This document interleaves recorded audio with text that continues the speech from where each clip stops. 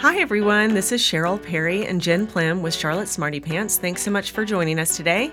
Our Charlotte Smarty Pants podcast is powered by Charlotte Star Room, Charlotte's premier boutique music development and corporate video production studio, and the best girl birthday parties in the QC, the Pop Star Parties. And they offer professional voice lessons in a studio. Today, we're talking learning differences with the Fletcher School's Michelle Toller. Let me give you a little bit more information about Michelle. She holds a master's degree in special education and has worked with students who learn differently for over 20 years. She was the founding head of school at Epiphany, a school in Charlotte for students with Asperger's. In her current role as the Director of Student and Academic Affairs at the Fletcher School, Michelle is responsible for all aspects of student life, from admissions through graduation. Michelle, thanks so much for joining us. Thank you. I'm happy to be here.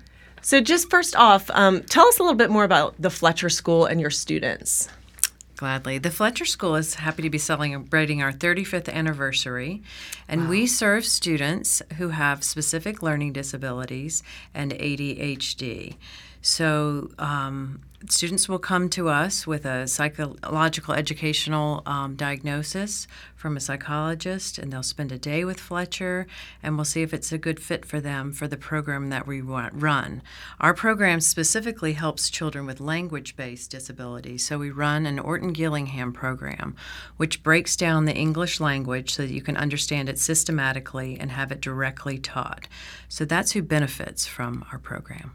And what ages are the students? Our students are K through 12, and our curriculum is college prep. Good. Okay. Do most of your students come in at kindergarten, or is it all over the place with entry?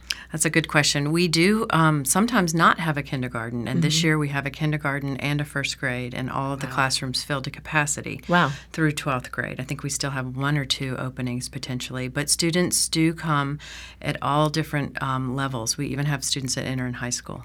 Wow. And when they enter, like what is the average class size at Fletcher? I guess it varies. No, the average class size at Fletcher is small. That is part of the special part about Fletcher. It's a 6-to-1 student ratio. So the students develop a very intensive academic relationship with their teachers.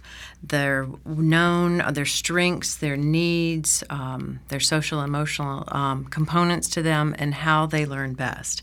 So our program, we call it multimodal or multimodality, and that's part of what I mentioned earlier, at Orton Gillingham. We teach auditorily, visually, and kinesthetically. And what that means is every lesson has a component that goes through your eyes, your ears, and your hands.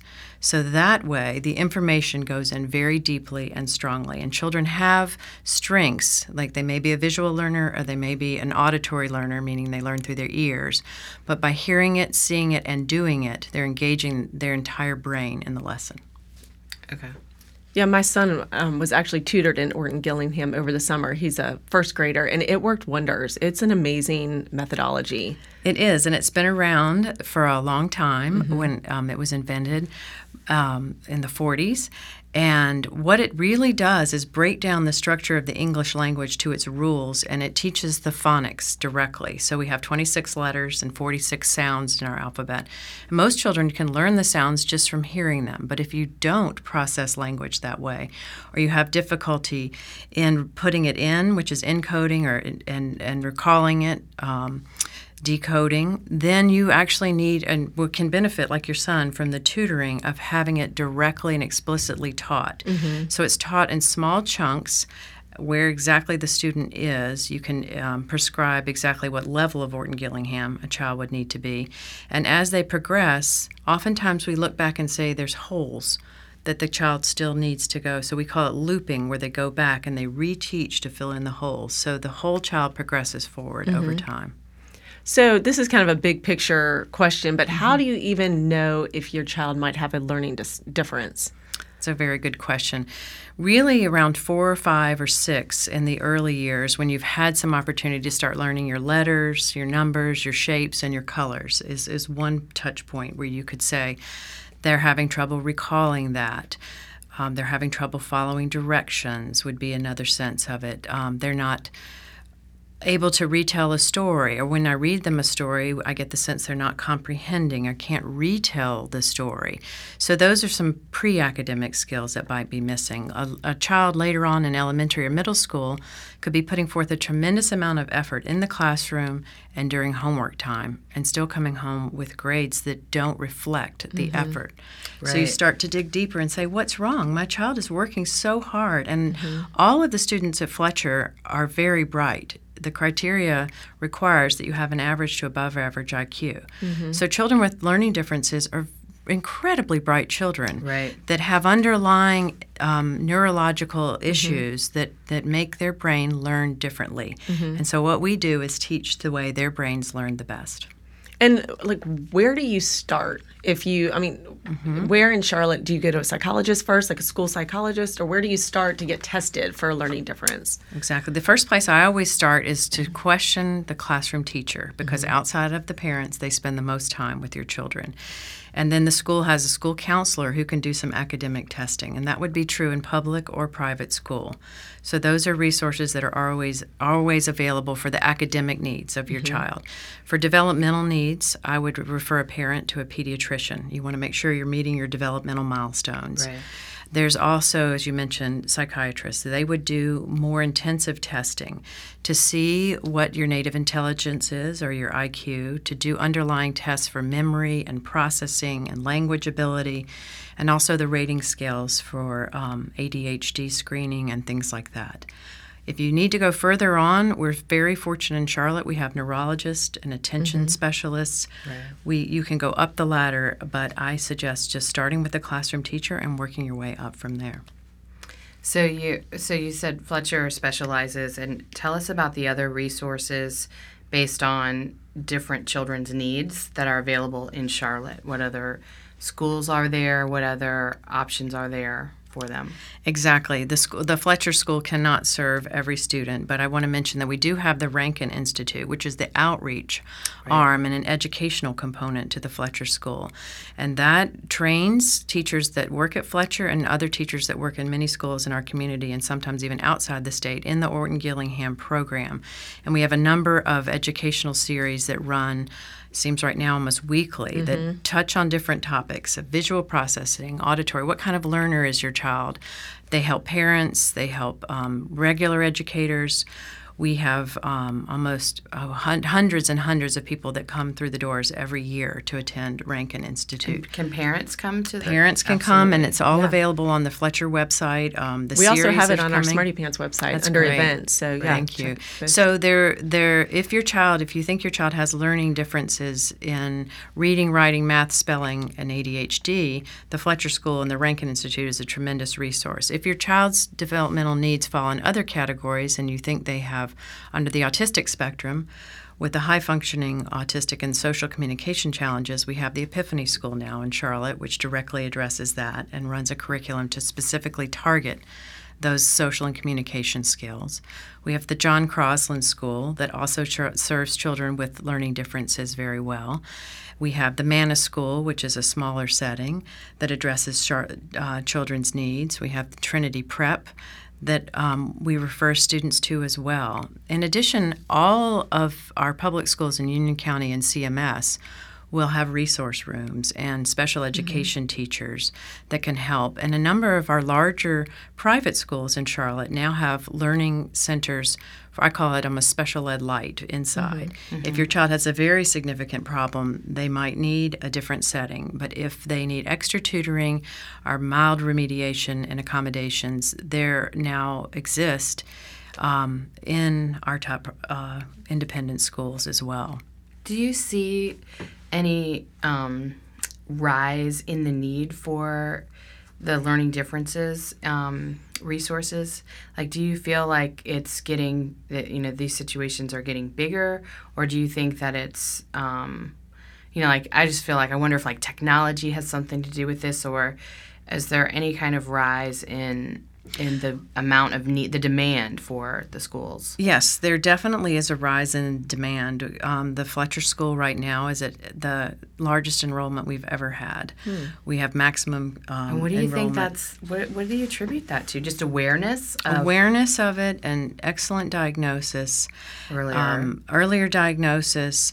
But when you mention technology, I know I'm seeing more and more studies that I read that say if your child is over involved in screen time, any kind of screen, a phone, an iPad, a television, or talking toys, it can impair language development. And so you want to pull back from that and access a speech and language therapist. And we have a lot of good SLPs in town to see if the child is not given the opportunity to engage with another human more, because that's how language develops, is in And conversation. It's just getting worse. I mean, we've talked about this in the past where we've seen in the grocery store, like these little iPad attachments for infants. And Yeah, I'm it's like, crazy. oh my gosh, I cannot believe I'm seeing this. It's a baby. And you see the baby kind of leaning around it and trying to see just things out, not the movie Away or from the whatever screen. it is. Yeah. Right. I will say that with specific learning disabilities, those are more neurologically based Right. from birth. So you're not going to get a learning difference or a learning disability Right. necessarily.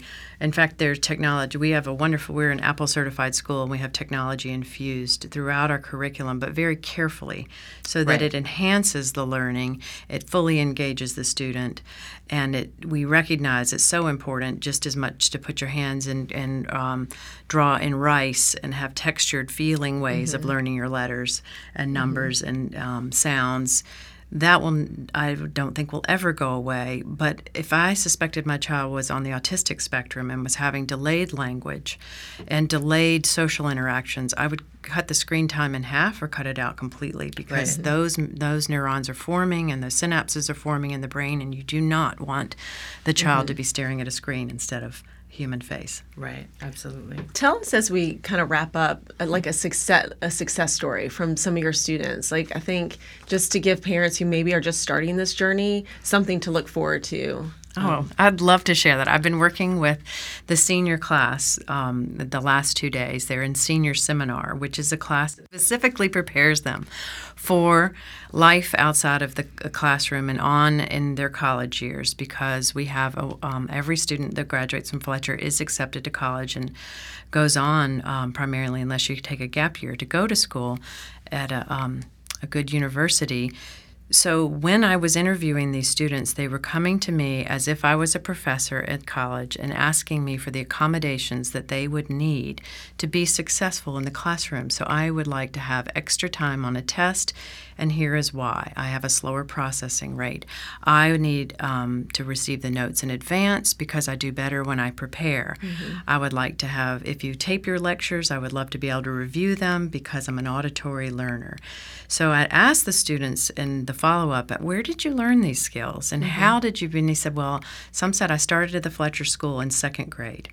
And I learned these skills, and they would name specific teachers' names, and they would share stories of how they learned it in the classroom. I had another student said, I learned how to be a leader from my basketball coach at Fletcher. And she taught me the importance of remaining quiet and not filling the silence and letting others take the floor, that a leader sometimes steps aside, not back, and lets others speak. And my student that I interviewed this morning said, I learned all of these skills at the Fletcher School, and I run a side business. I have a dog sitting business, and I'm organized, and I know the door codes, and I manage the money, and I have all of, and I've mastered in third grade how to do my backpack, and I took these skills and went on. About a third of our graduates have already been accepted into college. And so when I look, and it's just, this was late November and we had that. When I look at where they're going and the skills that they have for life, that they've gotten from the Fletcher School and then expanded into their own interests. Right. And then I ask them what they want to do with their future. They're telling me they want to be an animator, they want to be a computer program they're going to go to SCAD art school.